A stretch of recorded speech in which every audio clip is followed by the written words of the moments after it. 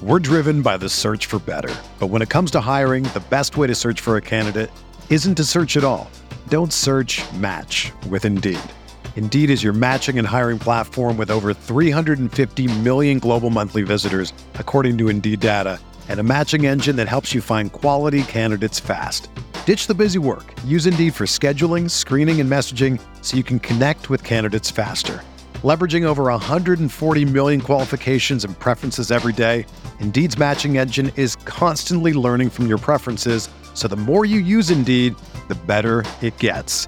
Join more than 3.5 million businesses worldwide that use Indeed to hire great talent fast. And listeners of this show will get a $75 sponsored job credit to get your jobs more visibility at Indeed.com/Blue Wire. Just go to Indeed.com/Blue Wire right now and support our show by saying that you heard about Indeed on this podcast. That's Indeed.com/Blue Wire. Terms and conditions apply. Need to hire? You need Indeed.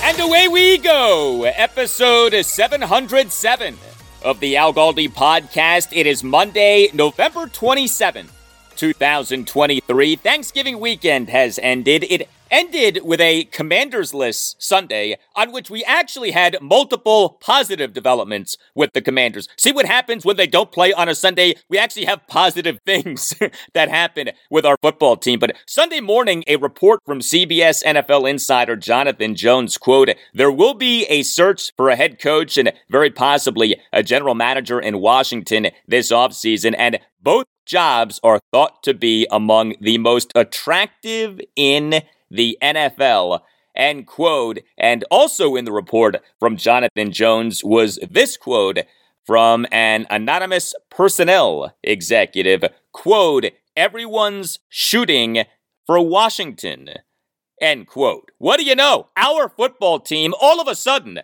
a desirable destination. Funny what new ownership will do. And making our team an even more desirable destination is our team potentially having a top 5 pick in the 2024 NFL Draft. Note this, as things stand right now off results from Sunday, the Commanders would have the number 5 overall pick in the 2024 NFL Draft.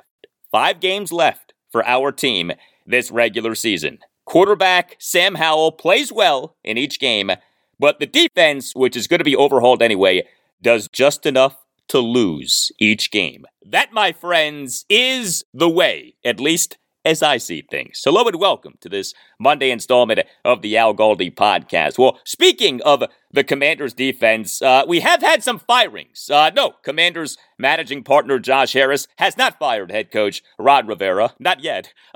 But Ron on Friday morning fired defensive coordinator Jack Del Rio and defensive backs coach Brent Vieselmeyer, the day after the embarrassing 45-10 loss at the Dallas Cowboys on Thanksgiving. We got some firings. Jack Del Rio, no more, and Brent Vieselmeyer, no more. Ron will serve as the team's defensive coordinator for the rest of the season. Next segment, in-depth reaction to and analysis of the firings of Jack and Brent, including key comments from Ron at his day after the game press conference on Friday afternoon. And then I'm going to speak with Commanders analyst Mark Bullock of Bullock's Film Room, which you can find at markbullock.substack.com, and X's and O's breakdown of what went wrong for and with Jack as Washington defensive coordinator and what might be different with Ron as defensive coordinator. Also on the show, college football, a lot to get into. I will talk about number 25, Liberty, off it improving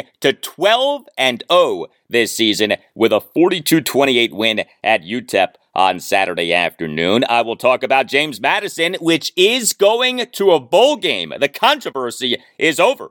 The Bowl Alliance on Sunday morning announced that JMU is going to a bowl game. The Dukes won at Coastal Carolina 56-14 on Saturday. I will talk about Maryland, which won at Rutgers 42-24 on Saturday, giving the Terrapins at least 7 wins in each of 3 consecutive seasons for the first time since the 2001 through 2003 seasons. I will talk about the clash in the Commonwealth, Virginia Tech defeating Virginia for the 18th time in the last 19 meetings, a 55-17 win at UVA on Saturday. The Hokies, with this win, became bowl eligible. I will talk about Navy missing on a chance to become bowl eligible with a 59-14 loss at SMU on Saturday afternoon. Yeah, a lot of blowouts on Saturday. And I will talk about Old Dominion in miraculous fashion becoming bowl eligible via a 25-24 home win over Georgia State on Saturday afternoon in a game in which ODU overcame a 21-0 halftime deficit and overcame a 24-14 fourth quarter deficit with 3 scores over the final 1 minute 37 seconds of the game. And I will discuss the Capitals, Wizards, and college basketball.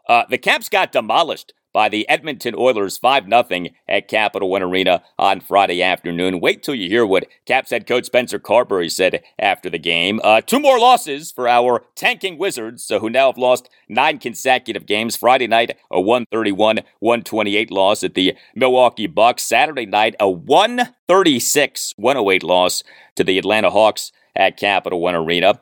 And we had Virginia Tech advancing to the championship game of the ESPN Events Invitational in Florida, only to get blown out by number 19 Florida Atlantic 84-50 on Sunday afternoon. But we also had wins for Maryland and Georgetown on Saturday. The Terps, a 68-55 win over South Alabama at Xfinity Center in College Park, Maryland on Saturday night. The Hoyas, an 88-81 win over Jackson State at Capital One Arena on Saturday afternoon. You can hit me up on X at Al Galdi. You can email me, the Al Galdi podcast at yahoo.com. Email from Stanley Evans on the Commanders firing Jack Del Rio. Right, Stanley, hope that you had a great Thanksgiving, Galdi. None of us should let the Commanders ruin our holidays.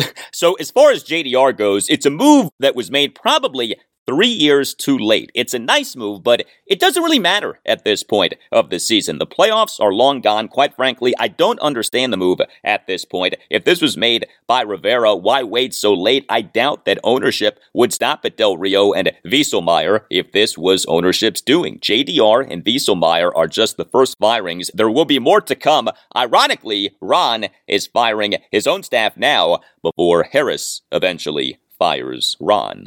Thank you for the email, Stanley.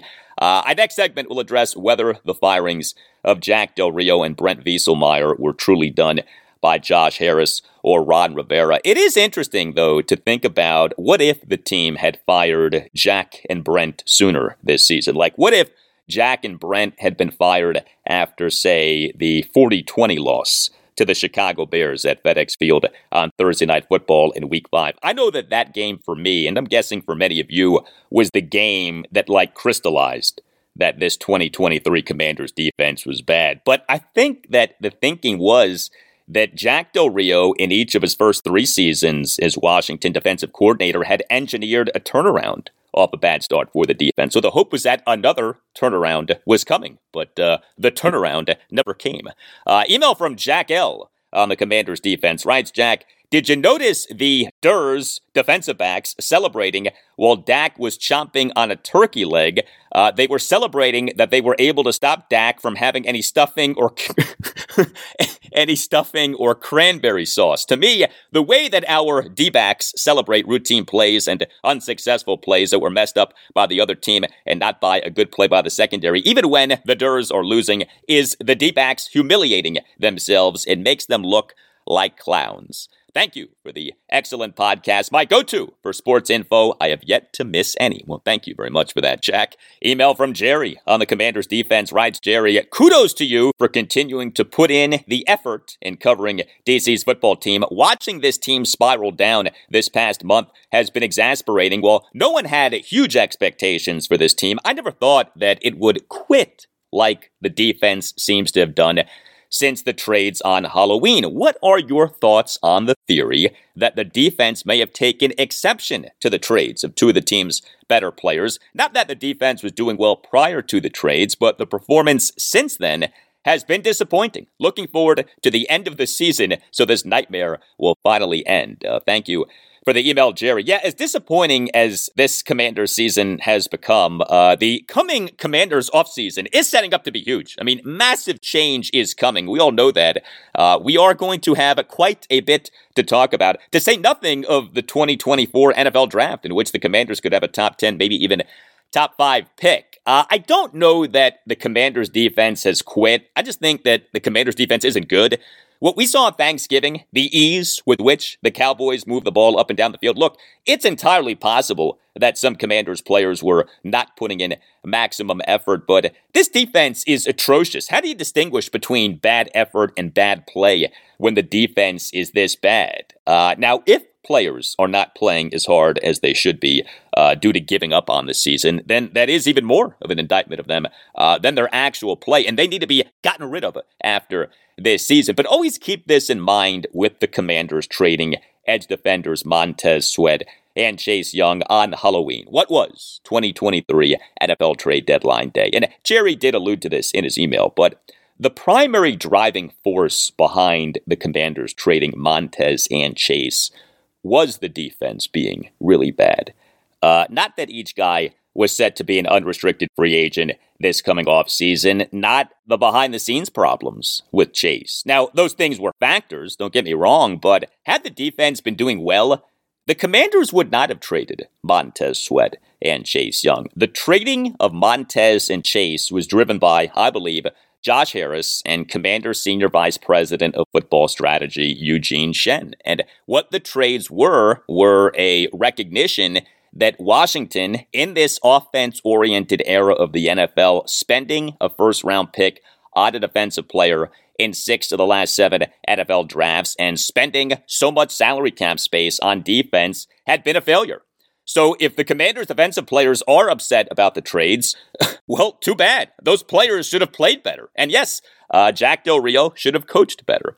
And a law firm that keeps doing better and better is Paulson and Nace. Paulson and Nace is a Washington, D.C.-based family law firm dedicated to promoting the rights of seriously injured persons and their families. Paulson and Nace handles medical malpractice, personal injury, birth injury, legal malpractice, and consumer protection cases, offering aggressive advocacy for victims in Washington, D.C. and West Virginia. You can call Paulson and Nace at 202-902-7611, and when you call, make sure that you tell Paulson and Nace that Al Galdi sent you. Paulson and Nace is widely respected throughout Washington, D.C. and West Virginia for the firm's accomplishments both in and out of courtrooms. In fact, Paulson and Nace was just named as part of U.S. News and World Report's Best Law Firms 2024 edition. And Chris Nace and Matt Nace specifically are dedicated and decorated trial attorneys. Chris Nace in May was named the 2023 Barry J. Nace Trial Lawyer of the Year, this by the D.C. Trial Lawyers Association. Chris in July was elected as the Parliamentarian of the American Association for Justice, and both Chris and Matt Nace in August were recognized by Best Lawyers in America for 2024. Why the accolades? Well, Paulson and Nace fights for you. Paulson and Nace does not accept low settlement offers that benefit the people who cause clients harm more than the offers benefit the clients. This is because Paulson and Nace is not afraid to take a case to trial, and that's because Paulson and Nace wins trials. Paulson and Nace has secured millions of dollars in verdict and settlement amounts for clients to better enable them to care for themselves and their families. If you have a case, contact Paulson and Nace. Call 202-902-7611. That's 202-902-7611. And when you call, make sure that you tell Paulson and Nace that Al Galdi sent you. You can also visit paulsonandnace.com. That's paulsonandnace.com. Just make sure that you tell Paulson and Nace that Al Galdi sent you. Paulson and Nace. If you have a case, contact Paulson and Nace.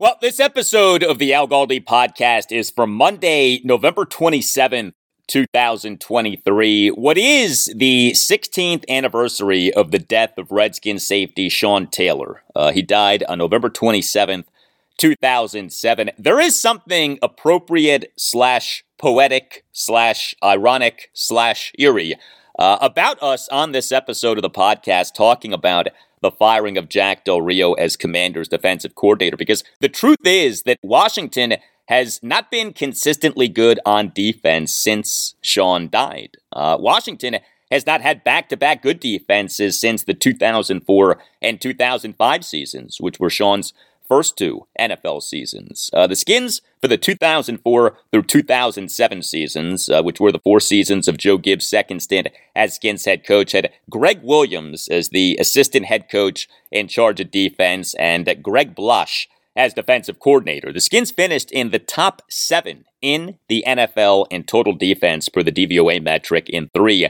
of those 4 regular seasons. 2004, number 4, 2005, number 4, 2007, number 7. Although the Skins defense for the 2006 season was horrendous. So the Skins for the 2006 regular season finished dead last in the NFL in total defense per DVOA. So even the overall good run for Skins defenses under Greg Williams included a terrible defensive season. Washington, since its glory days of the 1982 through 1992 seasons, has had a very difficult time of having good defenses. Also has had a very difficult time of having good offenses. But we're talking defense right now, and the team's defensive struggles obviously have continued this season with what may be the team's worst defense of the many bad defenses since the end of the glory days. The Commanders' 45-10 loss at the Dallas Cowboys on Thanksgiving did not result in Commanders managing partner Josh Harris firing head coach Ron Rivera, but the loss did result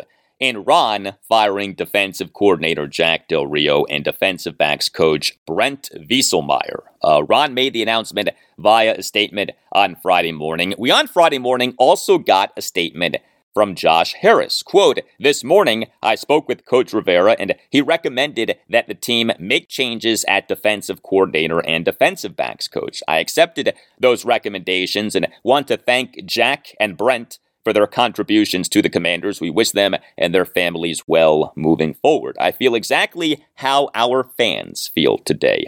Disappointed and frustrated. It's how our players and staff feel as well. I knew our first season of ownership would include challenges along the way, and we will not shy away from hard work, nor will we be deterred by adversity. As Coach Rivera and I discussed, all of our energy for the remainder of the season will be focused on playing better, more consistent football and developing our players while intently evaluating the areas in which we need to improve this offseason. Our fans deserve a team that can compete with the NFL's best and win sustainably over the long term. I will not waver from that mission. Thank you to our fans for the ways in which you've breathed new life into our franchise. We have not been good enough this season, but our resolve for the future is unbroken."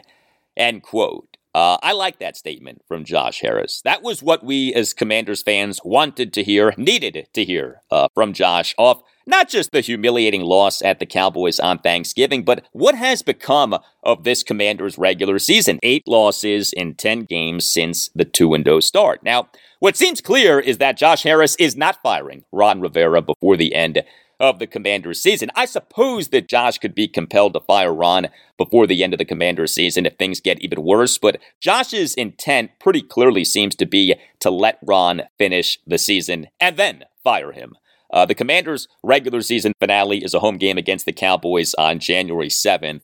Josh will fire Ron by January 8th, maybe even in the evening hours of January 7th. I am fine with Josh waiting on firing Ron for 2 reasons. A, I don't see the added value in firing Ron now as opposed to after the end of the team season. The thing that comes up is giving assistant head coach / offensive coordinator Eric Bieniemy a trial run as head coach by making him the interim head coach. But you could argue that that would be doing Eric a disservice and would take away from what matters most with Eric right now, his work with quarterback Sam Howell. And B, let's be honest, okay? The Commanders are better off losing the rest of their games this season. The team is tracking toward having a top 10, maybe even top 5 pick in the 2024 NFL Draft. Why jeopardize that by firing Ron Rivera for some momentary bump that might come from an interim head coach? The team under Ron is bad. Let it continue to be bad. At least Ron can provide that service before he's fired.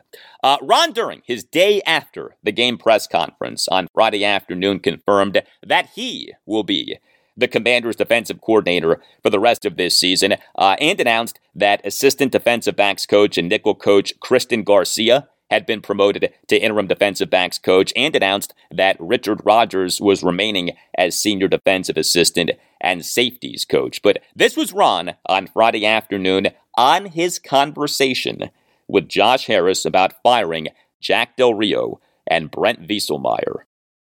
Well, for the most part, after going through, yesterday and a very long evening and then morning, I reached out to Mr. Harris and I informed him of what I was deciding and what I was going to do, and wanted to make sure he was aligned with me, and he agreed and okayed my decision, and I went forward. And but I called him early and just told him, just kind of looking at the situation, circumstances, and just kind of use the snowball analogy. It was one of those things that just kind of started again, and it's hard to get out of it. And this is probably the thing that I felt was necessary to do to hopefully get out of this rut and get to a point where we can play to our abilities. It was hard because we got some good guys and we did some good things, but unfortunately something bad would happen, and it just kind of escalated.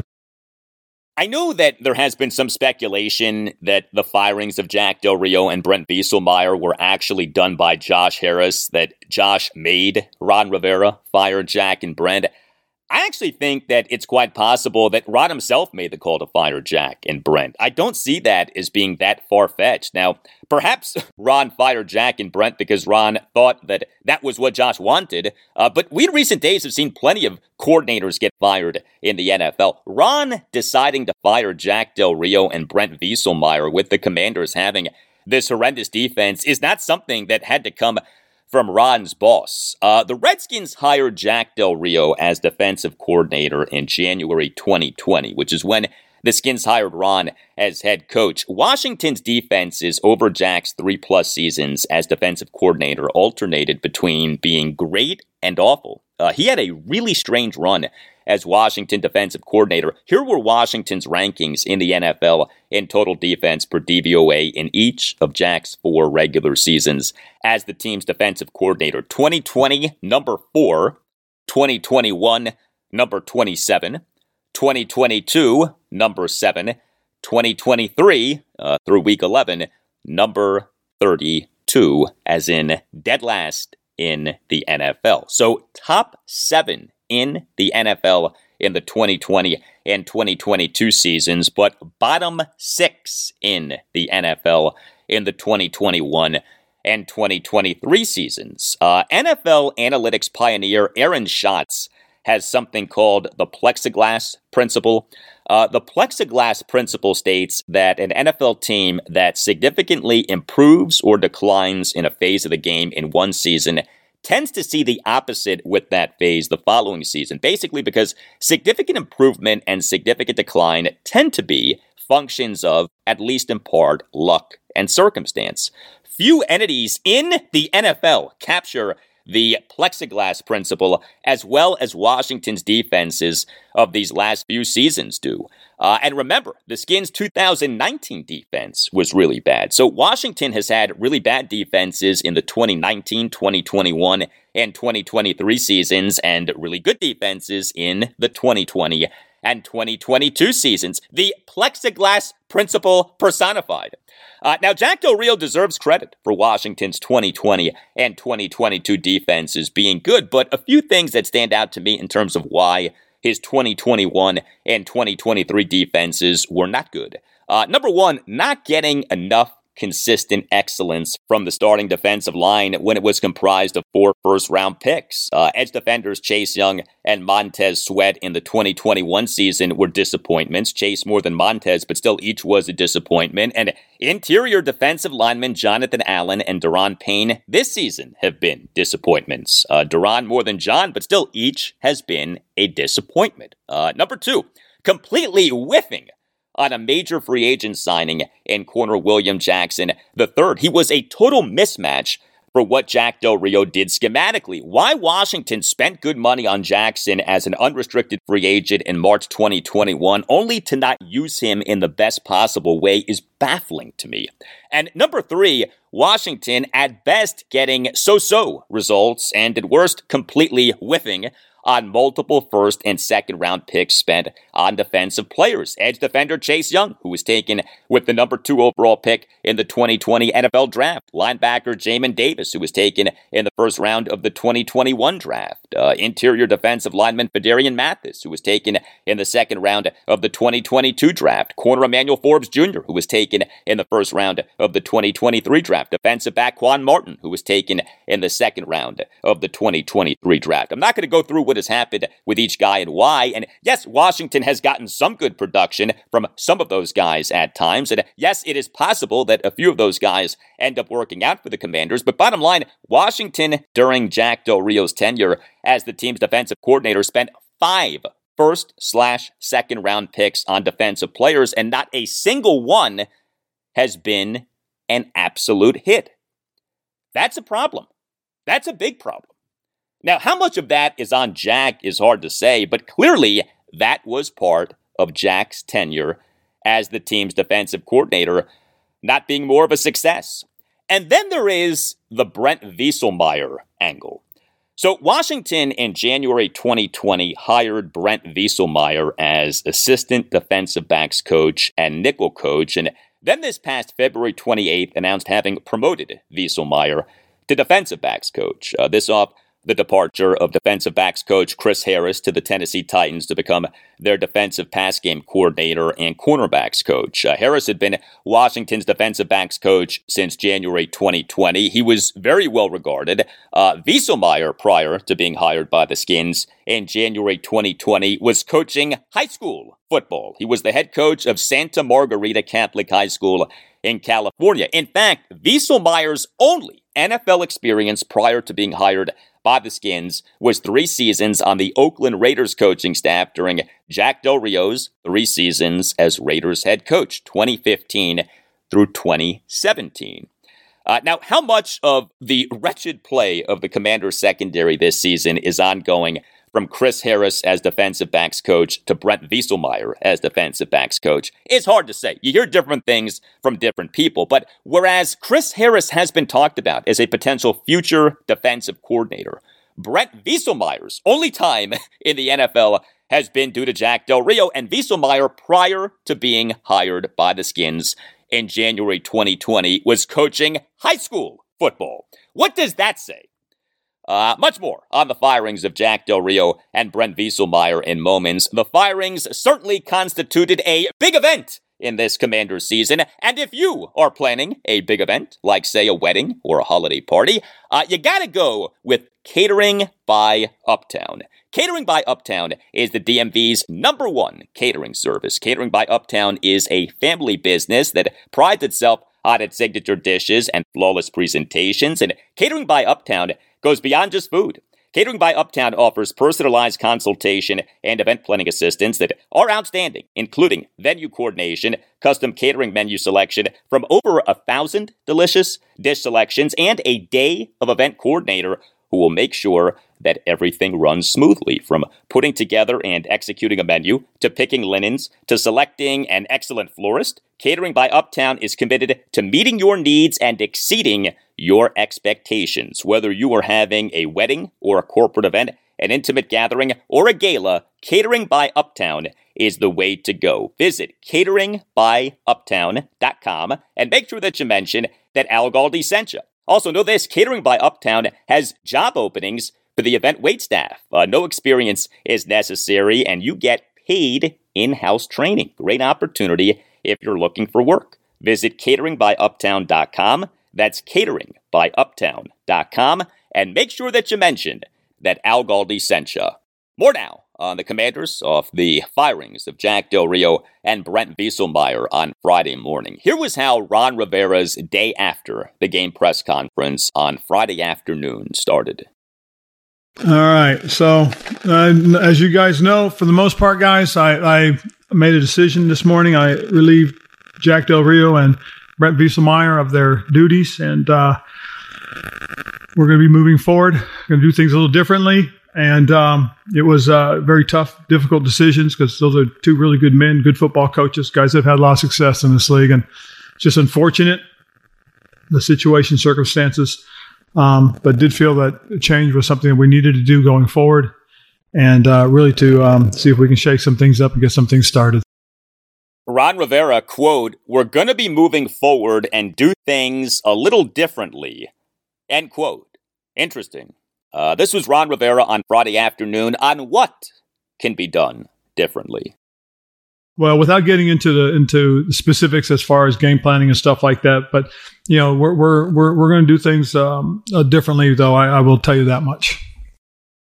All right. So changes to the Commanders' defense are coming. We then, during the press conference, had this exchange. Ron, when you say you're going to do things differently, did you and Jack have prior conversations where your input maybe was not? No, and no. Okay, when I say differently, it'd be from my perspective, the way I do things. Jack did a great job, and I will tell you that I was in line with the things that he did, with what we did on the offense. On the defense. I thought were good, solid things. There are some things too that I have different opinions on, and those are things that I'm going to do differently, just because that's kind of the way I was brought up in coaching. From a different perspective. That's what I mean. Again, this is nothing about fighting or arguing or anything like that. This is just about the fact that, to Sam 48's question, if you don't change things, can you expect things to change? And so that's what I'm doing to see if things will change. And there is a lot with the performance of the Commanders' defense that needs to change. A lot of no's from Ron at the beginning of that answer, right? No, and no. Yeah, no, and no. 5 no's. Hey, Ron, is your defense any good this season? No, and no. All right, that's what we thought. Hey, Ron, is there any chance that you're the head coach of this team beyond this season? No, and no. Okay, again, that's what we thought. Some more from Ron Rivera on Friday afternoon on why he fired Jack Del Rio and Brent Vieselmeyer. Well, more so than anything else is, it's one of those things that as you watch things happen and unfold last night, it was kind of that snowball. It just kind of started again and just kept going, and I was concerned and spent a lot of time last night and early this morning trying to go through this in my mind and just trying to figure out, what else can be done, and it seemed that, shaking some things up. I mean, this is not an indictment of Jack and Brent, because those guys worked their asses off trying to get things right and trying to do things for us. It's just, for whatever reason, it wasn't coming together. We haven't played as well as we would like to this season. We haven't played the complementary football the way we needed to as a team. And unfortunately, this is the circumstances. I mean, we're all culpable. Believe me, we all are, coaches and players as a group. We have to be better, and we know that. And I think shaking it up now gives us an opportunity to do some things differently and play some guys differently and see what's going on and see if we can, we can do things to make some things happen in a positive sense. There is no overstating how much of a debacle this 2023 Commanders defense is. All of the draft capital and salary cap space that have been poured into the defense. The defense was in its 4th consecutive season with the same defensive coordinator. The defense has enjoyed very good health this season. This by no means has been some injury-ravaged defense. The defense has played a more than manageable schedule of opposing offenses, and yet the defense is terrible. And so now what?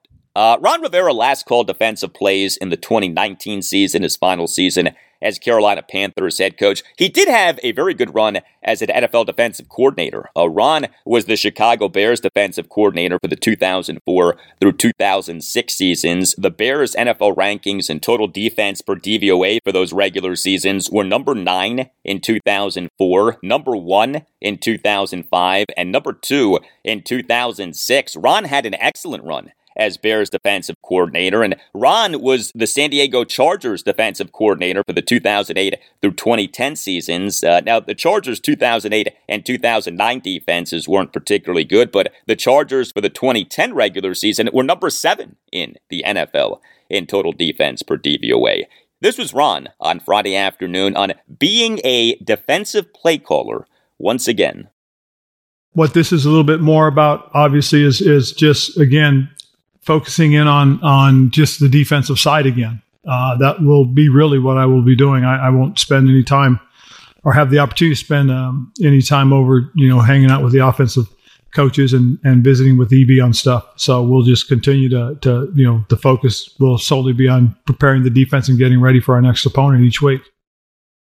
So Ron Rivera, right there, mentioned EB, as in, of course, Eric Bieniemy. This was Ron on Friday afternoon on what he wants to see from Eric Bieniemy's offense over the Commanders' final 5 games this regular season. And then you'll hear a follow-up exchange with Commanders insider Michael Phillips of the Washington Times. Well, I'd like to see the continued growth and again, just the continue to work to get to a point where we are consistent. And again, we have to play complementary football. I know it's one of the things that we were stressing and trying to get to.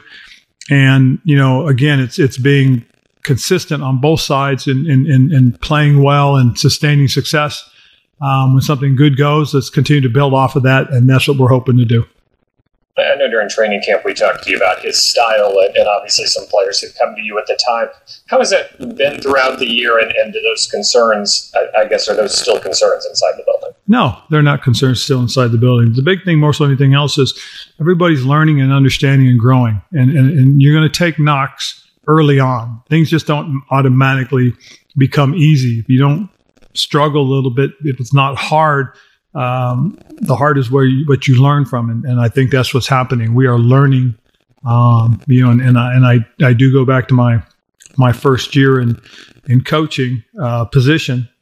We struggled, but after that things got righted, and it was really a positive situation. So, that to me is almost expected and anticipated. There will be some struggles, and that's really what's happened.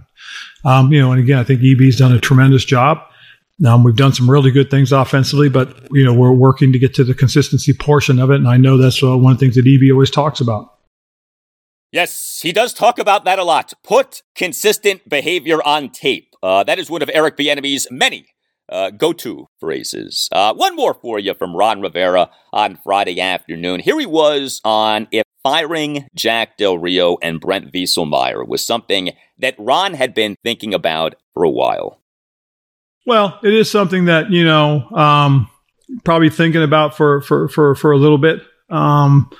But, the culmination obviously was for yesterday. And it was just like it just snowballed again. And again, just thinking this might be the thing that could help it. Again, I just think that, everything that Jack and Brett did was to, do the best they can to help us. And unfortunately, we just didn't get it done. And like I said, the blame is we're all culpable, players and coaches. We have to be better. And there is no disputing that. I mean, the more that we get away from the 45-10 loss at the Cowboys on Thanksgiving, the worse that loss was. The whole turkey legs thing really was humiliating. Multiple Cowboys players eating turkey legs in the fourth quarter, as in before the game was over. Cowboys players pulling turkey legs out of the Salvation Army kettle after quarterback Dak Prescott's 3rd and 6, 34-yard shotgun touchdown pass to receiver Cavante Turpin with 5:59 left in the fourth quarter. Turpin wide open in the end zone and racing ahead of safety Cameron Curl and corner Danny Johnson. And what has made this turkey legs thing even worse is that it turns out that the Cowboys had planned to eat the turkey legs in anticipation of blowing out the Commanders. This was according to Dak. during his post-game press conference, during which he at one point said that the thought was to eat the turkey legs after his 3rd and 1 15-yard shotgun touchdown pass to receiver CeeDee Lamb with 10:32 left in the fourth quarter. But Dak said that the thinking was, quote, no, we'll get another one, end quote, as in another touchdown against the Commanders' woeful defense. How humiliating is it that the Cowboys thought that little of the Commanders' defense and were right? They were correct. This was Dak during his post-game press conference on Thursday evening. Team effort, team idea. And yeah, we talked about it was probably a 2-3 day long process of, whether it be a 15 yards, whether coach would accept it. And I'll tell you, I actually go talk to coach before every game. And sure enough, I called him as he was talking to Jerry. And so I mentioned it. And of course, Jerry liked it. So, yeah, at that point, my direction was just make sure we're up and the game was in hand. And so the touchdown, 2 CD, and then following 2-point conversion. If you watch, I'm kind of like, is it time? Can we do it? I'm like, no, we'll get another one. And sure enough, right after the one to Terp, was like, yeah, let's go for it. And it was good.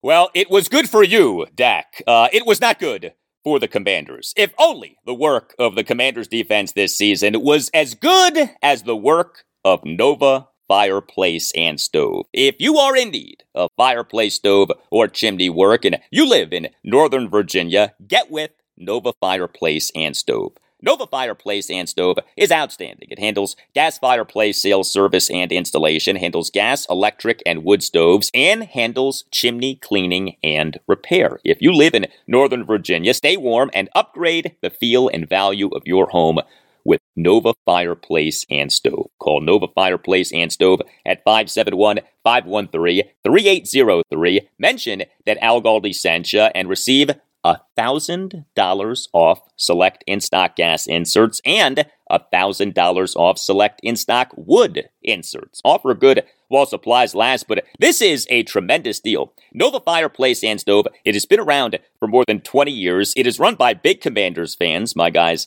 Daniel and Stewart, and it has outstanding professionals. Whatever the work that you need done requires, Nova Fireplace and Stove has master gas fitter, master electrician, Class A contractor, licensed chimney inspector, and because of this, Nova Fireplace and Stove can complete your project without the need for any subcontractors, and Nova Fireplace and Stove can pull all of the necessary county permits for the work that is being done. Additionally, Nova Fireplace and Stove can perform fireplace and chimney safety inspections. See for yourself the work that Nova Fireplace and Stove can do. It has a showroom in Woodbridge, Virginia, and has a terrific website, NovaFireplaceandStove.com, and take advantage of this great deal for listeners of the Al Galdi podcast. Call Nova Fireplace and Stove at 571-513-3803. Mention that Al Galdi sent you and receive $1,000 off select in-stock gas inserts and $1,000 off select in-stock wood inserts. Join the Nova Fireplace and Stove family and experience the fireplace service and care that you deserve. Call 571-513-3803. That's 571-513-3803. And make sure that you mention that Al Galdi sent you.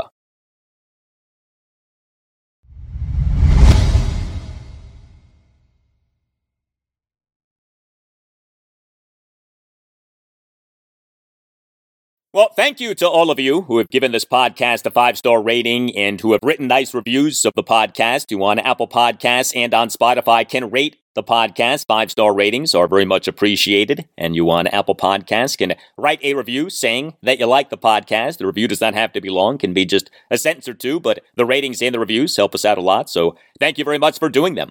Well, I purposely delayed speaking with our upcoming guest until this installment of the podcast because in the condensed week that was last week for the Commanders, I felt like having him in his usual spot for a Wednesday show would have resulted in the conversation being less relevant given that the Commanders had yet another game coming up on Thursday and could have some major news on Friday. And sure enough, we did have major Commanders news on Friday. So off the Commanders' 31-19 loss to the New York Giants at FedEx Field on November 19th, and then the 45-10 loss at the Dallas Cowboys on Thanksgiving, and then the firings of defensive coordinator Jack Del Rio and defensive backs coach Brent Vieselmeyer on Friday morning, I am pleased to welcome back to the podcast Commanders analyst Mark Bullock, who this Commanders season is joining me on the podcast on an every other week basis. Mark, not just a Commanders analyst, but also a Commanders fan, and he does excellent Commanders film breakdowns. You can read Mark's work on his Substack, Bullock's Film Room, which you can find at markbullock.substack.com. He has more than 2,000 subscribers. He puts up multiple posts per week, and the posts are in-depth film breakdowns with video, so you can read the writing and watch the video. Make yourself a smarter Commanders fan. markbullock.substack.com. He has written for The Athletic and for The Washington Post. You can follow Mark on X at Mark Bullock NFL. And Mark is actually joining us on this show and on a show later this week. We on that show are going to talk quarterback Sam Howell and the Commanders offense, but we right now are going to talk about the firings of Jack Del Rio and Brent Vieselmeyer. Mark, Commanders fans wanted blood off what happened on Thanksgiving. Did you want managing partner Josh Harris to fire head coach Ron Rivera on Thursday night/Friday morning, or are you good with the firings of Jack Del Rio and Brent Vieselmeyer as being the blood that was extracted off that loss at the Cowboys? Yeah, I kind of felt like I think we all know at the end of the season what's going to happen. I think we all know that it's going to be a pretty clean house at the end of the year, and any change now to me kind of feels just appeasing fans more than anything else. Like, please buy tickets to the last few games. We'll fire Del Rio. We'll do what we can to get you to come to our games still. But I don't think it would make any significant difference. Whoever they fired, they're not. They've got the Dolphins, the 49ers, and the Cowboys is 3 of their 5 games left to play, and I suspect the Rams will probably beat them as well. So the real competitive game they're going to have is going to be the Jets. So. It's not really going to make any difference either way. So to me, it kind of felt more like we're trying something, don't hate us kind of move than anything else. So yeah, I think we all know what's coming, and it will come at the end of the year. Whether it came now, I understand after that kind of loss, they kind of have to try to blame it on someone. But whether it came now or end of the year didn't matter to me. Our last segment talked about the bizarre nature of Jack Del Rio's tenure as Washington defensive coordinator. Good defenses for the 2020 and 2022 seasons, bad defenses for the 2021 and 2023 seasons. What do you make of the Jekyll and Hyde nature of Jack's run as Washington defensive coordinator? Well, generally speaking, defenses tend to be more up and down from year to year.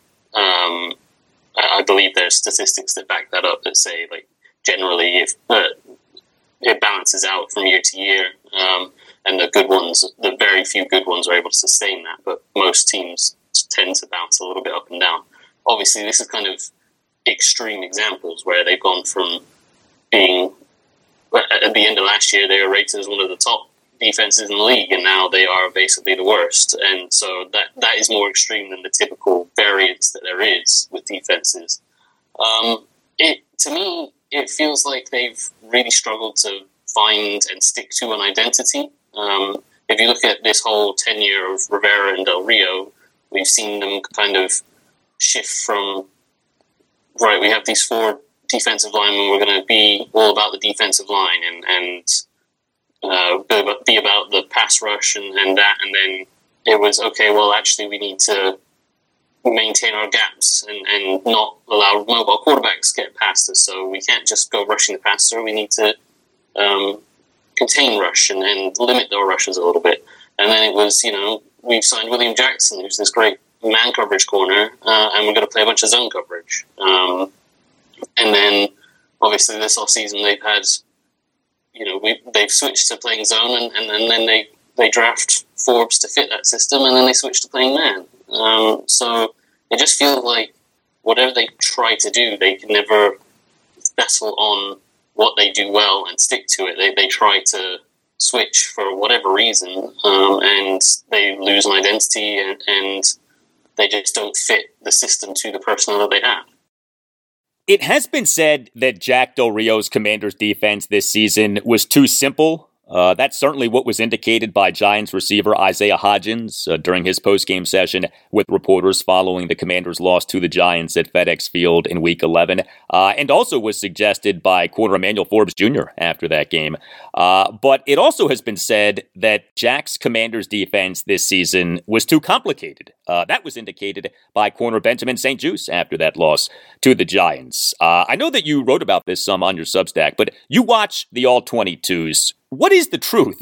Jack's Commanders defense this season was too simple or too complicated?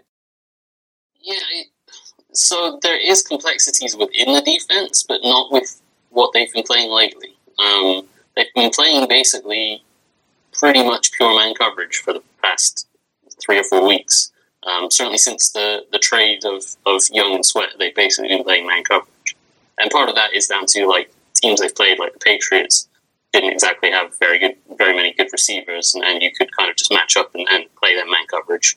But they also played like the Seahawks, and the Seahawks have Metcalf and Lockett, and they're not easy guys to match up man to man with. And so, like obviously we saw what happened when they tried to go man to man on AJ Brown with the Eagles. So it's weird. The complexities within the defense typically are when you play zone and match stuff, which they did last year, and they did it really well. And that was why they were so good at the end of last year, was they were playing the zone stuff, the quarters, coverages, which have match elements in them. And they were passing things off, they were communicating things really well, and teams weren't having open receivers, and that allowed the rush to get home, and it was working really well. And then this year, they had done some of that, but as I say, they've been playing a lot more man coverage, and man coverage is a lot more basic. It is kind of, you line up from across a guy and you cover him wherever he goes. And yes, you can have match elements in it, like if you have a slot corner inside and you're the outside guy, and the two receivers kind of split how they release. The slot guy goes outside and the outside guy goes inside, then you can pass those off and still play man coverage. But that's not anything too complex, certainly not at the NFL level. And then sometimes, like, man coverage schemes will often have a hole player or a plugger, like a linebacker that will sit in the middle of the field, because teams often try to use shallow crosses against man coverage, and it's very hard for a corner to run with a receiver on a shallow cross. So you'll have a hole player that will cut off that shallow cross. And so that becomes a little bit of a pass-off situation, but that shouldn't be anything too complex. And that's what that Giants receiver was talking about. They played man coverage pretty much the whole game against the Giants, and they didn't adjust, and they got beat doing that. And it was weird for St-Juste to come out and say it was too complex, because even Forbes was quoted after the game saying, we didn't really disguise anything. We were a little bit too basic. So when your two starting cornerbacks are both saying very different things about what the defense is, quite clearly there is some sort of miscommunication and lack of identity and understanding of what the system is trying to be. So I think that was kind of a big hit in the week, that something was wrong, other than obviously losing all these games that they've been losing. Yeah, that has been wrong too. We're talking with Commanders analyst Mark Bullock of Bullock's Film Room, which you can find at markbullock.substack.com. Regarding Benjamin St-Juste, he to me is a microcosm for the Commanders' 2023 defense. A promising player, a guy who a lot of us, myself included, had viewed as a pretty good player, but he's not having a good season. It says a lot that the Cowboys on Thanksgiving repeatedly threw at St-Juste and had a lot of success doing so. Jack Del Rio did not do a good enough job as Commanders' defensive coordinator this season. I don't know how you argue otherwise, but did we overrate the talent on this defense?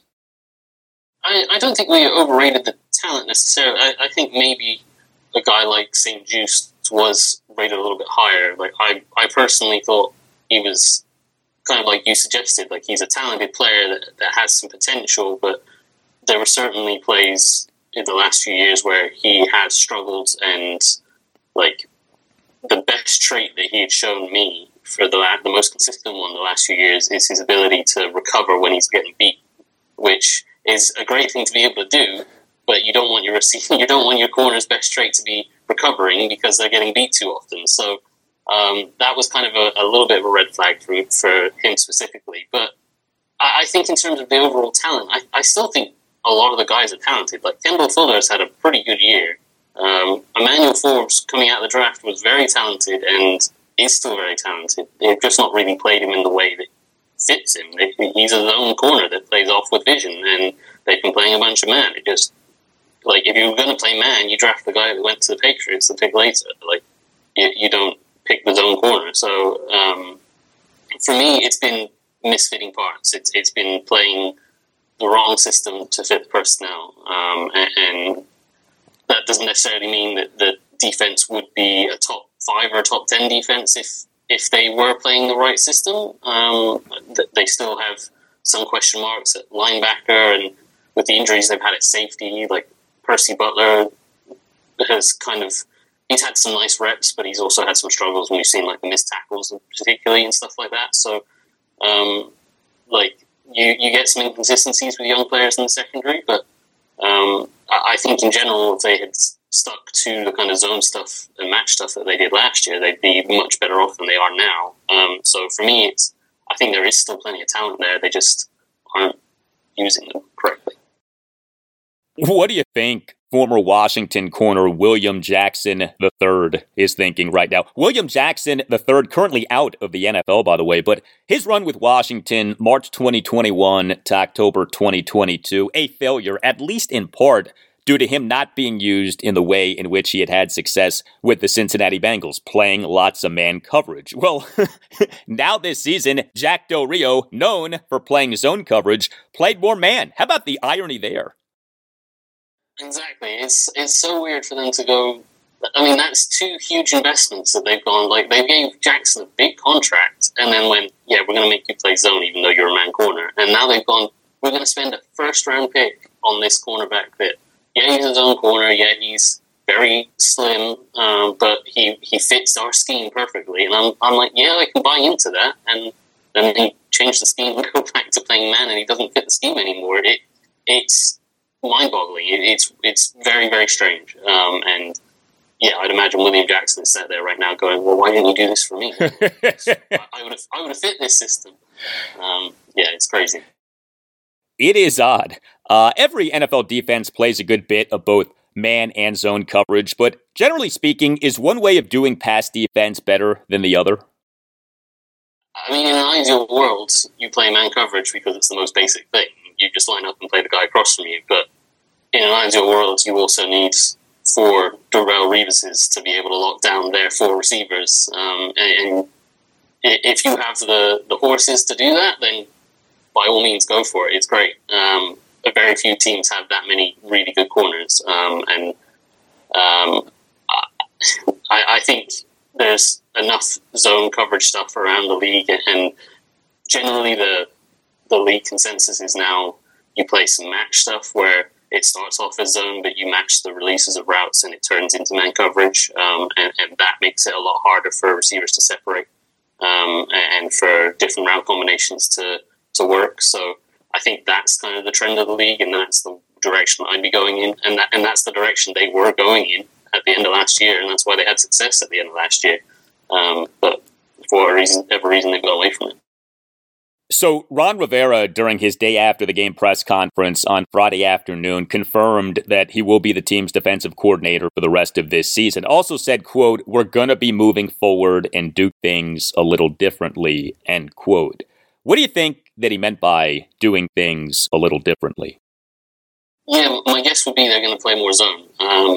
Rivera, when he was in Carolina, granted, he gave his defensive coordinators kind of free rein to coach their units and didn't meddle too much. But those Panthers units were known for playing a lot of cover 3 and a lot of quarters, and pretty much basic zone coverages. And so I think that's probably the direction Rivera's going to go in, as it does kind of fit the personnel that they've got there. And they've been playing a bunch of man the last few weeks, and it hasn't worked. So you might as well switch and try to play some zone. So I'd imagine that'll be the direction Rivera will go in, and see if that turns things around. But I'd be surprised if it does against the offenses they're about to play.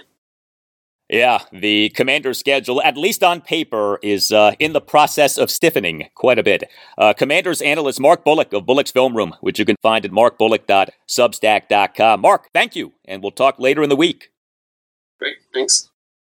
Yeah, man, we have the 4-8 Commanders versus the 8-3 Miami Dolphins at FedEx Field this Sunday afternoon at 1. What might receiver Tyreek Hill do against this Commanders defense this Sunday afternoon? How enticing of a fantasy play might Tyreek be for Week 13 of the 2023 NFL regular season? Underdog Fantasy is the best and easiest place to play fantasy sports, and it has a special offer for listeners of the Al Galdi podcast, a deposit match of up to $100 for all new customers who sign up with the promo code Galdi. My last name, Galdi, Galdi. Go to UnderdogFantasy.com or download the Underdog Fantasy app. Underdog Fantasy offers best ball, daily drafts, and pick'em. Underdog Fantasy offers season-long fantasy with a zero-stress scenario of no waivers, no trades, even no lineup setting. We all know that playing fantasy sports can be really time-consuming. Well, Underdog Fantasy removes the time consumption, but keeps the fun and the potential to win money and take advantage of the free money. If you sign up now with the promo code Galdi, my last name, Galdi, Galdi, Underdog Fantasy will double your first deposit with up to $100 in bonus cash when you make your first deposit of at least $10. So, in other words, if you deposit $100, you get $100 for free.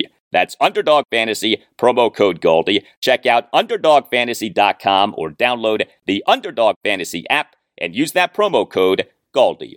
Must be 18 or older, 19 or older in Alabama and Nebraska, 21 or older in Massachusetts and Arizona, and must be present in a state in which Underdog Fantasy operates. Terms apply. Concerned with your play, call 1-800-GAMBLER or visit ncpgambling.org. In Arizona, call 1-800-NEXT-STEP. In New York, call 1-877-8-HOPE-NY. And in Tennessee, call 1-800-889-9789.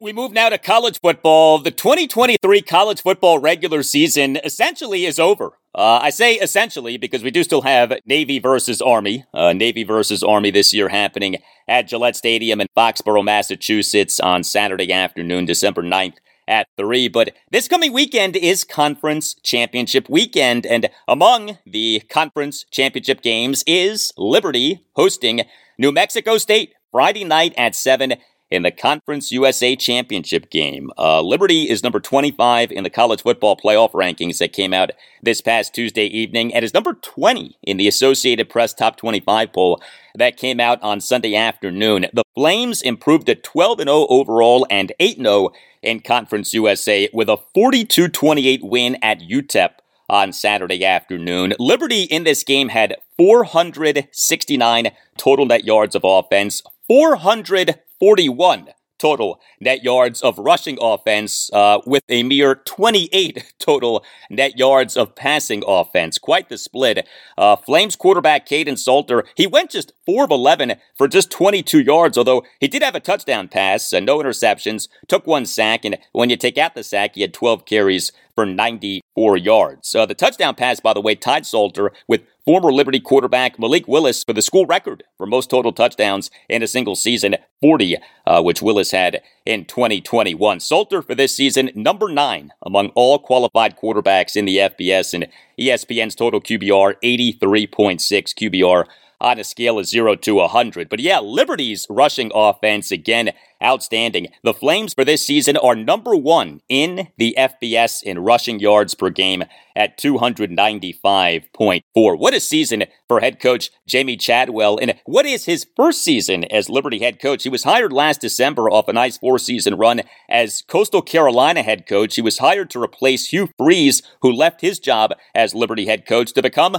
Auburn's head coach. And boy, what a loss for Coach Freeze and his Auburn Tigers on Saturday. The 27-24 home loss to number 8 Alabama in the Iron Bowl on a 31-yard touchdown pass with 32 seconds left in the fourth quarter on a 4th and goal at the 31. Unreal. But I mentioned Jamie Chadwell's former employer, Coastal Carolina.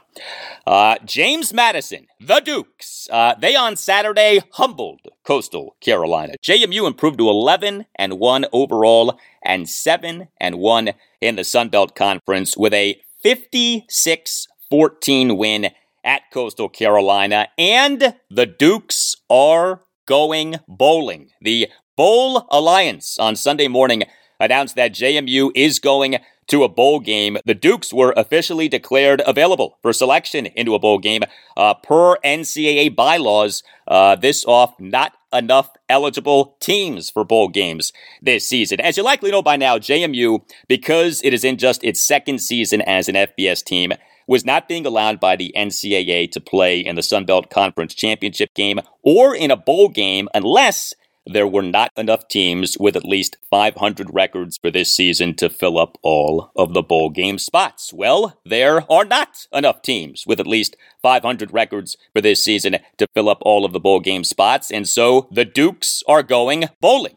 Congrats to them. Well-deserved. James Madison, number 24 in the Associated Press Top 25 poll that came out on Sunday afternoon. And you talk about a statement win on Saturday. The Coastal Carolina Chanticleers, with a win over James Madison on Saturday, would have clinched a spot in the Sun Belt Conference Championship game, which of course should include JMU, but won't. The Dukes entered Saturday ahead of Coastal Carolina in the Sun Belt Conference's East Division, and the Dukes very much made the point that they are ahead of the Chanticleers. JMU quarterback Jordan McLeod, as I thought he would, bounce back nicely from his performance in the Dukes' 26-23 overtime loss to Appalachian State at Bridgeport Stadium and Harrisonburg, Virginia on November 18th. McLeod in this win at Coastal Carolina accounted for 6 touchdowns, 5 touchdown passes, and a touchdown run. He went 26-35 for 324 yards, 5 touchdowns, and an interception. He took 1 sack. McLeod for this season is number 29 among all qualified quarterbacks in the FBS in total QBR, 71.9. Tremendous season for him. Tremendous season for his team. Meantime, Maryland, it capped its 2023 regular season with a terrific win. The Terrapins improved to 7-5 overall and 4-5 in the Big Ten with a 42-24 win at Rutgers on Saturday. This win gives the Terps at least 7 wins in each of 3 consecutive seasons for the first time since the 2001 through 2003 seasons, which were Ralph Regent's first 3 seasons as Terps head coach. No Terps fan is happy about this team going just 2-5 off the 5-0 start, but having at least 7 wins in each of 3 consecutive seasons for the first time since the 2001 through 2003 seasons, that is significant. Now, the Terps in this win at Rutgers did allow a 28-3 second quarter lead to get trimmed to 28-17 late in the second quarter, but the Terps won the second half 14-7. Both of the Terps' second half touchdowns were 1-yard tush-push rushing touchdowns by backup quarterback Billy Edwards Jr., who has become college football's version of Philadelphia Eagles quarterback Jalen Hurts. Edwards has become automatic on these tush-push goal line runs. Edwards, over the Terps' last 2 games now, has 5 1-yard tush-push rushing touchdowns. And the Terps starting quarterback, Talia Tungavailoa, he on Saturday had his first truly good game in 7 games, and he became the Big Ten's all-time leader in career passing yards. So Talia went 24 of 31 for 361 yards, 3 touchdowns, and an interception. He took 1 sack. He had a first quarter first and goal, 6-yard shotgun read option touchdown run. And Talia surpassed Purdue quarterback Curtis Painter for the most career passing yards in Big Ten history. Taulia already held Maryland career records for passing yards, total offense, passing touchdowns, total touchdowns, completions, completion percentage, and passer rating. So congrats to Taulia, who for this season is number 25 among all qualified quarterbacks in the FBS and total QBR at 73. The Terps in this game ran 20 fewer plays than Rutgers did, and yet had 498 total net yards of offense to Rutgers 355. The Terps averaged an outstanding 8.44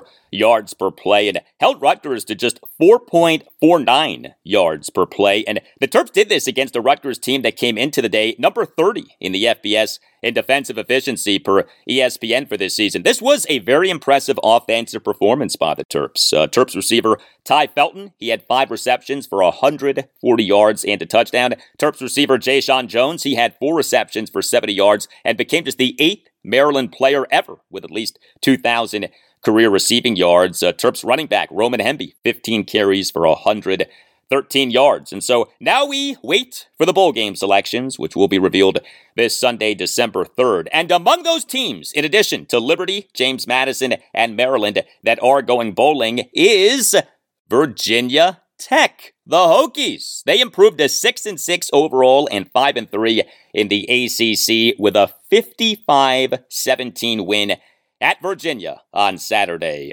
Tech with this win became bowl eligible. The Hokies in the 2022 season were not bowl eligible for a season for the first time since the 1992 season, but they now are back to bowl eligibility. And they once again defeated the Cavaliers. The Commonwealth Cup once again belongs in Blacksburg. Tech defeated the Cavs for the 18th time in 19 games. And here was the best part. Hokies head coach Brent after the game brought his team back onto the field to take a picture. And then, wouldn't you know it, the Scott Stadium sprinklers came on.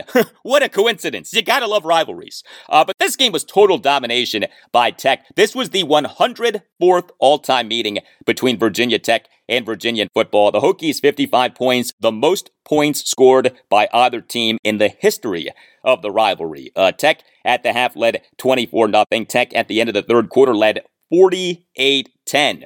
The Hokies ran 16 fewer offensive plays than the Cavs did, and yet the Hokies had 500 total net yards of offense to the Cavs' 286. Tech averaged 8.33 yards per play. The Cavs averaged just 3.76 yards per play. Hokies quarterback and Baylor transfer Kyron Drones had a good game. Now, he completed just 10 of his 22 pass attempts, but he threw for 244 yards, 3 touchdowns, and no interceptions. He averaged a whopping 24.4 yards per completion, as his touchdown passes were a 44, 84, and 34 yards, and he took no sacks. Drones had 7 carries for 50 yards. Tech running back at North Carolina A&T transfer Bayshall Tootin, tremendous game, 16 carries for 117 yards and a touchdown. And he had a third quarter 94-yard kickoff return for a touchdown. The Hokies this season have gone from 1-3 to 6-6. They have won 5 of their last 8 games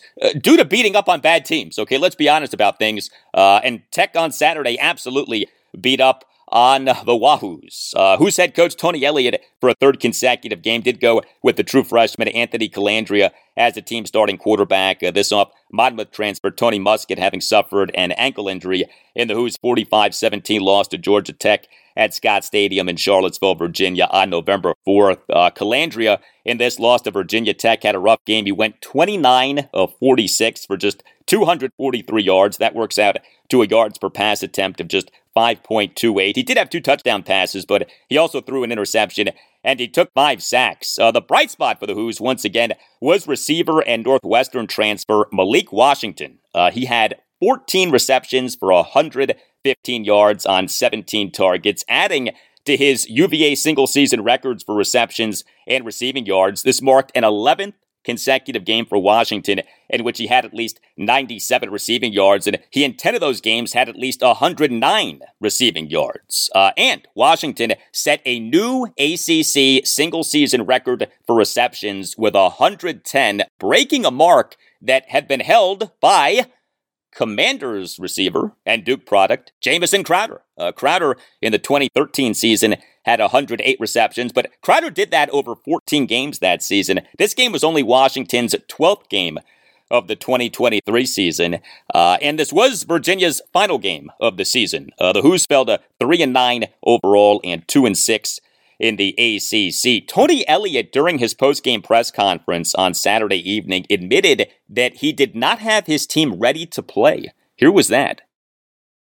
Yeah, I mean, it starts with me. I have to do a better job of having the team ready to play week in and week out, and I'll evaluate that. But I just didn't feel like we had the right look in our eye from the opening, from the time we ran out for the game, and that's on me.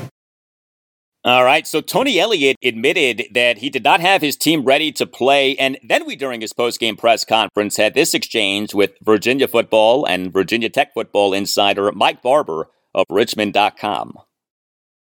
Tony, after not playing this game last year, this is the first time you and Brent kind of go head-to-head. It felt like a reset on the rivalry. Are you worried that this one becomes bigger than just one game, and how do you manage against that? No, not at all. If it's a rivalry, you throw the records out, right? Every game is its own individual game, and I got to tip my hat to Brent. They did a heck of a job today. They were ready to play. They took it to us early on. I didn't have my guys ready to play, but I'm not going to make this bigger than what it is. This is one game. We're going to learn from it, and we're going to get better this offseason. And then we got to wait, unfortunately, for 365 days to get another shot. But I'm not. That's not how I view it. That's not how I think. Right now, I have to, in that locker room and in the program, change the mentality and mindset when it comes to viewing the rivalry. And in this offseason, I'll spend time, figuring out the right way to articulate that to everybody in the building. But I think more importantly, what we're learning as a program is, we got to have, the right mindset week in and week out. Where we're always chasing our best game. It doesn't matter how well you played the week before or how bad you played the week before. You're always chasing your best game. And I felt like just overall, we thought some plays were going to carry over from last week. And touchdowns don't carry over, blocks don't carry over, tackles don't carry over, and you got to go earn it every single week. Okay, so a lot there from Tony Elliott, but he admitted that he needs to do a better job of conveying the significance of the Virginia Tech rivalry. Now, compare what Elliott said with what Hokies head coach Brent Pry said during his post-game press conference on Saturday evening about how he presented the rivalry to his players in the lead-up to this game. Yeah, it's, we made a strong effort to make sure this group understood what this game really means, what it's about. And not really for UVA, for our group, for our fan base, for Virginia Tech, for all the players that have played in this game. Coach Beamer addressed the team on Wednesday. Coach Foster addressed the team on Thursday. I can't tell you how many video messages we had from former players about this series and this rivalry, and we shared those with the team, and we had videos each and every day of memorable moments in this game. And we got 6 guys on staff that played here and played in this game and what it meant to them. They shared that with the team. It was a good week of preparation. Yeah, quite the contrast between how Tony Elliott and Brent Pry presented the rivalry to their respective players. Elliott, by his own admission, did not hype the rivalry enough. Pry went out of his way hyping the rivalry, and perhaps not so coincidentally, Virginia Tech won at Virginia 55-17. So UVA on Saturday got smashed, and so did Navy. The Midshipmen fell to 5-6 overall and 4-4 in the American Athletic Conference with a 59-14 loss at SMU on Saturday afternoon. The Mids had a chance to become bowl eligible, but instead got blown out. 66 of the game's 73 points were scored in the first half. The score at the half was SMU 52, Navy 14. The score late in the first quarter was SMU 28, Navy nothing. Navy just got outclassed. SMU's a good team. SMU came into this game as the number 22 team in the FBS this season per ESPN's Football Power Index. Navy's defense got shredded by SMU's offense. The Mids in a first quarter that they lost 28-7 allowed SMU to generate 300 total net yards of offense over just 23 plays.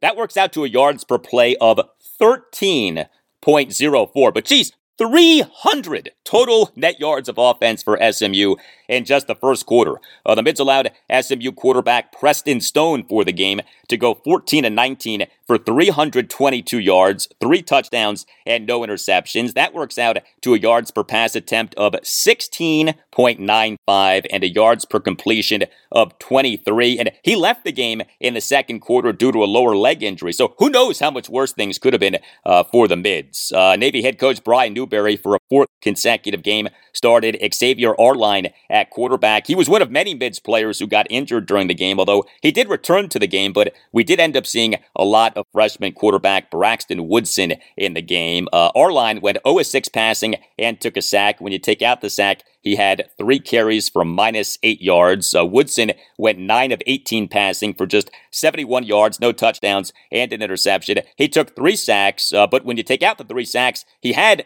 15 carries for 118 yards, including a second quarter, 2nd and 4, 69-yard under center option touchdown run. But that was the high point for Navy in this game. Here was Brian Newberry during his post-game media session on Saturday afternoon.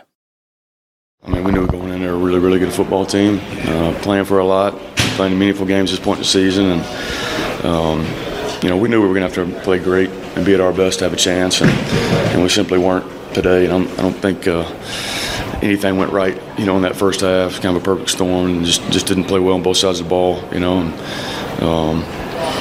every time the ball went up in the air, it seemed like their guys made a play, and we just didn't. And we knew going in, we had, had to win some of those 50-50s, and they took some shots in the first half and hit them, and just got to atrocious start and just couldn't recover. I mean, the game essentially was out of hand, at halftime. So really disappointed, for our players, and we had a great opportunity in front of us, and just didn't do enough to get it done. Didn't deserve to win today. Didn't play well enough.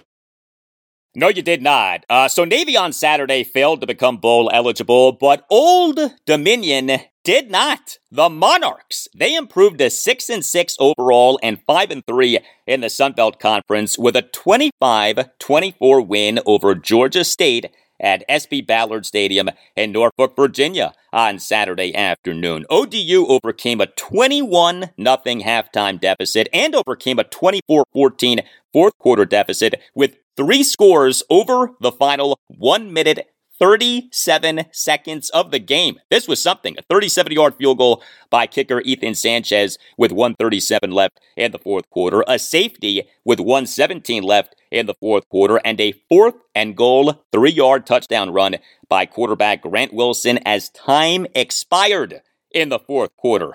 Unbelievable. ODU won this game despite Wilson completing just 15 of his 33 pass attempts and taking 8 sacks. ODU won this game despite losing 2 key defensive players, cornerback Lamarion James and linebacker Jason Henderson, to injury. What a win for head coach Ricky Ronnie and the Monarchs. ODU this season has dealt with quarterback instability, was in rough shape after a 3-game losing streak, but back-to-back wins to conclude the regular season have the Monarchs bowl eligible.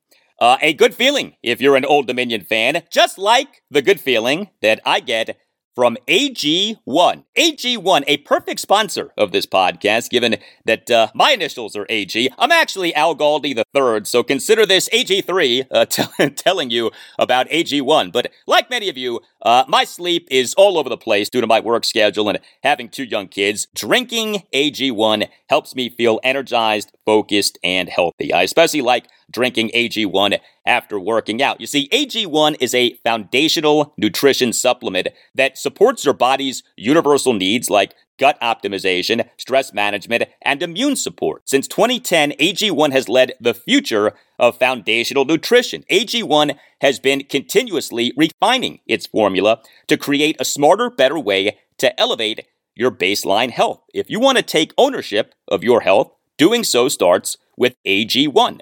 And here's a great deal for listeners of the Al Galdi podcast. You can get a free 1-year supply of vitamin D3K2 and 5 free AG1 travel packs with your first purchase of AG1. Go to drinkag1.com/Al Galdi. That's drinkag1.com/Al Galdi. drinkag1.com/Al Galdi. We're driven by the search for better. But when it comes to hiring, the best way to search for a candidate isn't to search at all. Don't search, match with Indeed. Indeed is your matching and hiring platform with over 350 million global monthly visitors, according to Indeed data, and a matching engine that helps you find quality candidates fast. Ditch the busy work. Use Indeed for scheduling, screening, and messaging so you can connect with candidates faster. Leveraging over 140 million qualifications and preferences every day, Indeed's matching engine is constantly learning from your preferences, so the more you use Indeed, the better it gets. Join more than 3.5 million businesses worldwide that use Indeed to hire great talent fast. And listeners of this show will get a $75 sponsored job credit to get your jobs more visibility at Indeed.com/Blue Wire. Just go to Indeed.com/Blue Wire right now and support our show by saying that you heard about Indeed on this podcast. That's Indeed.com/Blue Wire. Terms and conditions apply. Need to hire? You need Indeed. Hey, we all love the NFL, and we all love pizza. So make Little Caesars part of your NFL game day. Little Caesars is the official pizza sponsor of the NFL. Order online during Little Caesars Pizza pregame, which is 1 hour before and 3 hours after NFL kickoffs, plus all day Sunday. You can pick your favorite Little Caesars pizza. You can pick the toppings that you crave, kind of like picking players for your fantasy team. Only with Little Caesars pizza, you never lose. And Little Caesars offers convenient delivery as well as the in-store pizza portal pickup. So grab some friends and enjoy a few slices during the game. Little Caesars Pizza.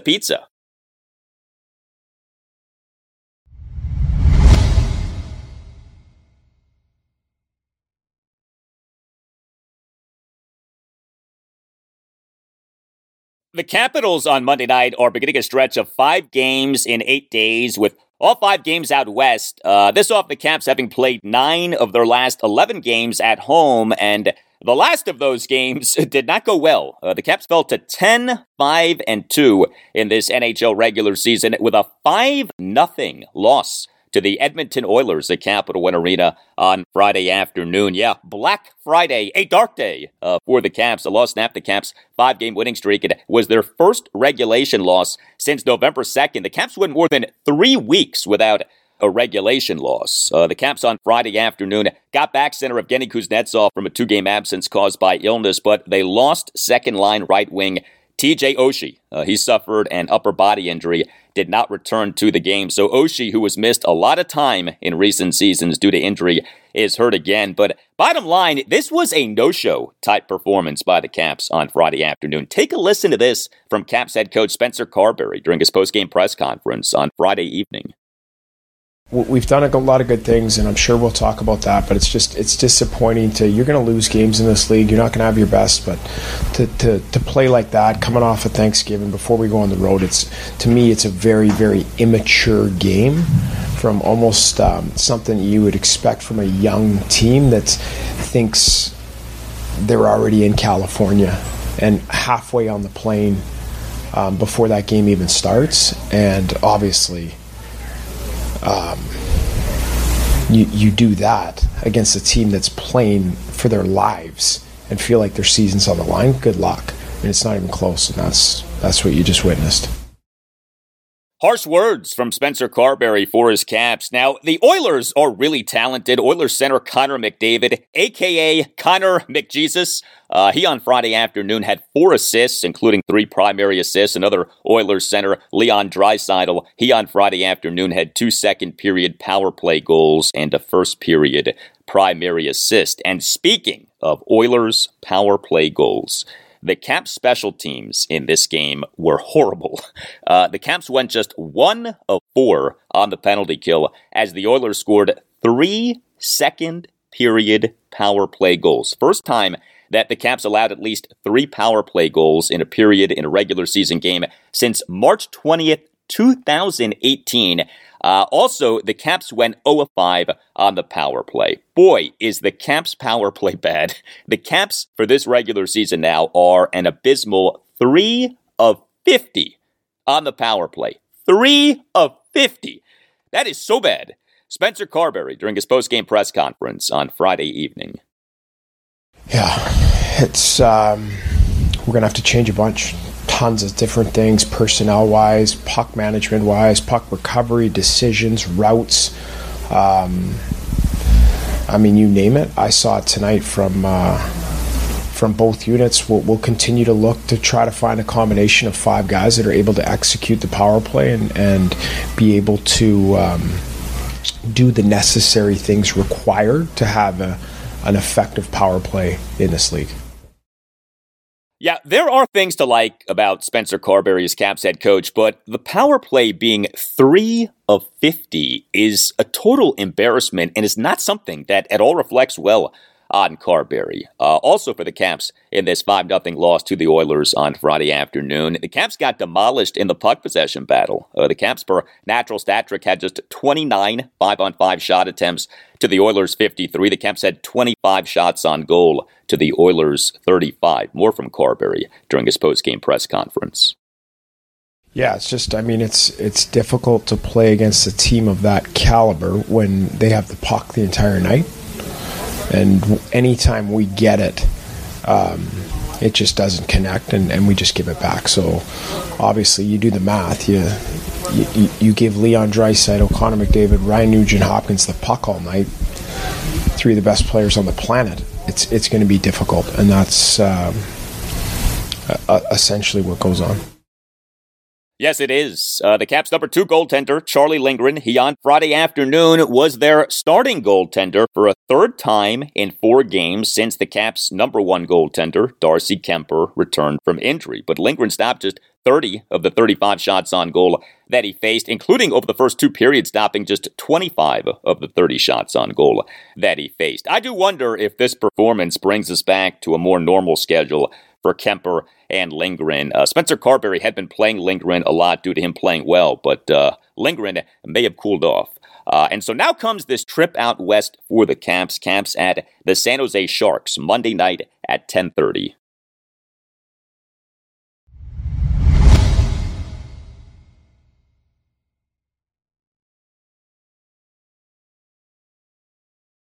So the Capitals on Monday night are beginning a stretch of 5 games in 8 days, with all 5 games being road games. And the Wizards on Monday night are beginning a stretch of 3 games in 5 days, with all 3 games being road games. 2 games for the Wizards over the weekend, 2 losses for the Wizards over the weekend. Friday night, a 131-128 loss at the Milwaukee Bucks. This was a close game. The Wizards never led by more than 6 points, but never trailed by more than 7 points. The game featured 19 lead changes and 22 ties, but then Saturday night, a 136-108 loss to the Atlanta Hawks at Capital One Arena. This game was not close, so the Wizards never held a lead in the game. They trailed by at least 11 points for the entire second half, trailed by at least 28 points for the entire fourth quarter. So the Wizards now have lost 9 consecutive games, and for this regular season are an NBA worst, tying 2-14. The tank is in full effect.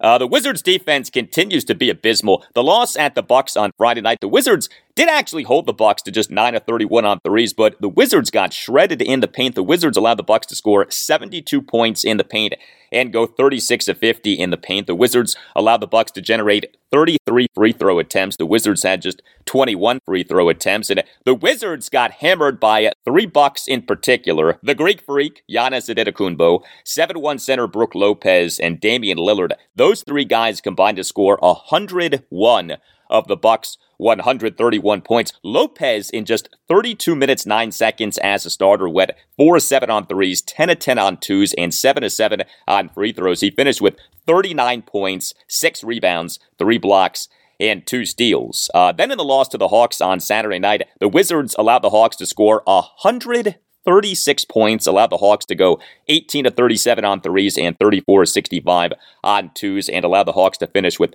29 assists versus 10 turnovers. The Wizards got worked by Hawks point guard Trae Young. He, in just 30 minutes, 22 seconds as a starter, went 5 of 8 on threes, 4 of 9 on twos, and 3 of 3 on free throws. Finished with 26 points, 10 assists versus 2 turnovers, 6 rebounds, 2 steals, and a game-best plus-minus rating of plus 40. It is rare that a player in an NBA game has a plus-minus rating of at least plus 40, but Trae Young had that on Saturday night. The Wizards were without Bilal Coulibaly for that loss at the Bucks. He missed that game due to a left knee contusion. He was back for the loss to the Hawks, but the Wizards in that game were without Jordan Poole due to left ankle soreness. The Wizards also continued to be without DeLon Wright due to a left knee sprain that he suffered in the 124-117 loss to the Charlotte Hornets at Capital One Arena on November 10th. But whatever. I mean, the Wizards are a bad team. They at times are good offensively. Like, they in the loss at the Bucks ran some good offense, scored 128 points, went 15 of 37 on threes, 33 of 63 on twos, finished with 29 assists versus just 9 turnovers. But then the Wizards in that loss to the Hawks were really bad offensively. The Wizards went just 10 of 38 on threes. Corey Kispert in 27 minutes, 54 seconds as a starter went just 1 of 10 on threes, had a game worst plus-minus rating of minus 28. The Wizards did go 33 of 50 on twos and 12 of 12 on free throws, but the Wizards committed 20 turnovers to the Hawks 10, and the Wizards' rebounding struggles continue. The Wizards in the loss to the Hawks got crushed on the offensive glass, just 8 offensive rebounds to the Hawks 17, although the discrepancy in second chance points wasn't that bad. The Wizards had 13 second chance points to the Hawks 19, but the Wizards allowed one of the best rebounders in the NBA, 6'10 Hawks center Clint Capella, to have 7 offensive rebounds in just 18 minutes, 24 seconds as a starter. He went 6 of 14 from the field, all twos, 0 of 2 on free throws, finished with 12 points and 11 rebounds. Next up for the Wizards at the Detroit Pistons, Monday night at 7 in a battle of the 2 worst teams in the NBA. Each team is a league worst 2-14 this regular season.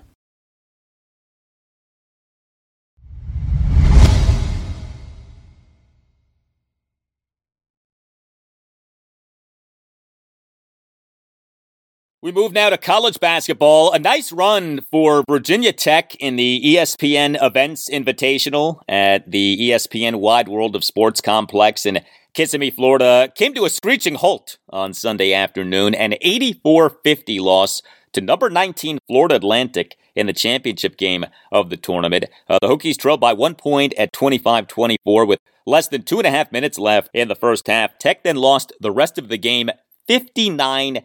The Hokies for the game went just to 2 of 17 on threes and just 18 of 43 on twos. But this was off 2 good wins for Tech. Thanksgiving night, an 82-75 win over Boise State. Friday evening, a 71-62 win over Iowa State. Florida Atlantic is a good team. The Hokies now are 5-2 this season. Next up for Virginia Tech at Auburn this Wednesday night at 9:15 in the ACC SEC Challenge. Also over the weekend were wins for Maryland and Georgetown. Maryland improved to 3-3 on the season with a 68-55 win over South Alabama at Xfinity Center in College Park, Maryland on Saturday night. Yes, the Terrapins are at 500.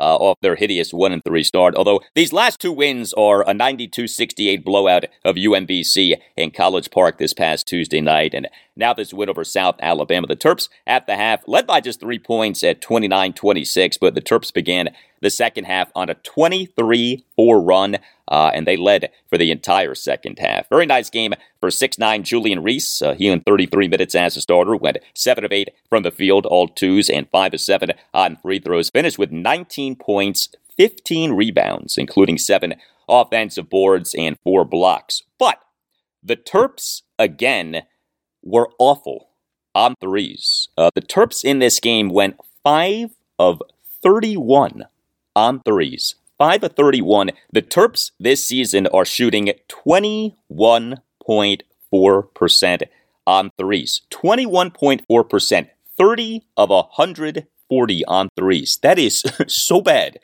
Here was Terps head coach Kevin Willard at various points during his post-game press conference on Saturday night, talking about the Terps' struggles on threes. You know, our three-point shooting is obviously a struggle right now, and you know we're kind of compounding it a little bit by getting down on ourselves. You can see them after they miss shots; they're getting a little down. The simple answer is I have a lot of confidence in these guys for the amount of work. Like, I'll go in, I can come in the gym tonight at 11 o'clock, and I guarantee there's going to be 4 guys in here shooting the basketball. I have to do a better job explaining them that at times when you're a freshman or you haven't played a lot, it's hard to get in the rhythm. It's hard to find a rhythm. And I think right now, the struggle shooting is just for the fact that I know eventually we won't struggle to shoot the basketball. But I think it's a little bit part of a growth factor that you just have to let these guys kind of figure it out a little bit on their own too. Well, next up for Maryland, home to Rider Tuesday night at 7, but then comes the Terps Big Ten opener. Yeah, conference play is coming up. Terps at Indiana this Friday night at 7, so it would be good for the Terps to get going on threes soon. But someone who certainly has gotten going is Georgetown's Jaden Epps. The Hoyas improved to 4-2 this season with an 88-81 win over Jackson State at Capital One Arena on Saturday afternoon. Now, Jackson State came into the game just 1-5 on the season, and yet the Hoyas trailed by 3 points at 70-67 with less than 8.5 minutes left in the second half. But the Hoyas did then win the rest of the game 21-11. The Hoyas offense was good. They scored 88 points, went 13-26 on threes and 16-28 on twos, and had 19 assists versus 9 turnovers. And yeah, 6'2" Illinois transfer Jaden Epps. He, for a second consecutive game, had a monster game for the Hoyas. He, in 36 minutes as a starter, went 7 of 9 on threes, finished with 34 points, 4 rebounds, and 4 assists versus 2 turnovers. He did go just 3 of 9 on twos and did go just 7 of 11 on free throws. But Epps did what he did off what he did in the Hoyas' previous game, the 88-83 overtime win over American at Capital One Arena on November 19th. Epps in that game went nuclear. He, over the final 6 minutes of regulation, scored 20 points, including making 5 threes. He, in 40 minutes as a starter, went 6 of 13 on threes, 5 of 9 on twos, and 3 of 3 on free throws. Finished with 31 points and 4 assists versus 3 turnovers. 2 other standouts for the Hoyas in their win over Jackson State on Saturday afternoon were Dontrez Styles and Jay Heath, 6'6" North Carolina transfer. Dontrez Styles, he in 36 minutes as a starter, went 2 of 5 on threes, 7 of 8 on twos, and 2 of 3 on free throws. He finished with 22 points, 5 rebounds, and 2 blocks. And the 6'3" Jay Heath, he flirted with a triple-double. He in 37 minutes as a starter went 3 of 6 on threes and 2 of 3 on twos, finished with 13 points, 9 assists versus 3 turnovers, 7 rebounds, and 2 steals. The Hoyas' defense was good. They held Jackson State to just 6 of 21 on threes and just 24 of 51 on twos. What hurt the Hoyas was rebounding. The Hoyas had just 10 offensive rebounds to Jackson State's 22, and thus just 13 second chance points to Jackson State's 25. The Hoyas allowed 6'6" Zeke Cook of Jackson State to have 7 offensive rebounds in 29 minutes off the bench. He went 6 of 10 from the field, all twos, and 5 of 7 on free throws. Finished with 17 points, 10 rebounds, and 3 assists versus 2 turnovers. The Hoyas were without 6'4" Texas transfer Rowan Brumbaugh due to illness. Next up for Georgetown, home to Merrimack Wednesday night at 8:30.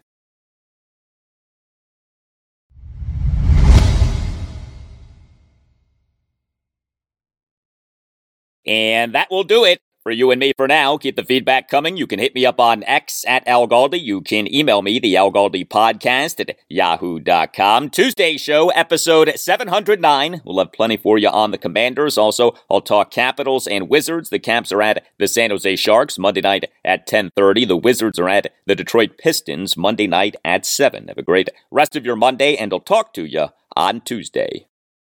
No, and no.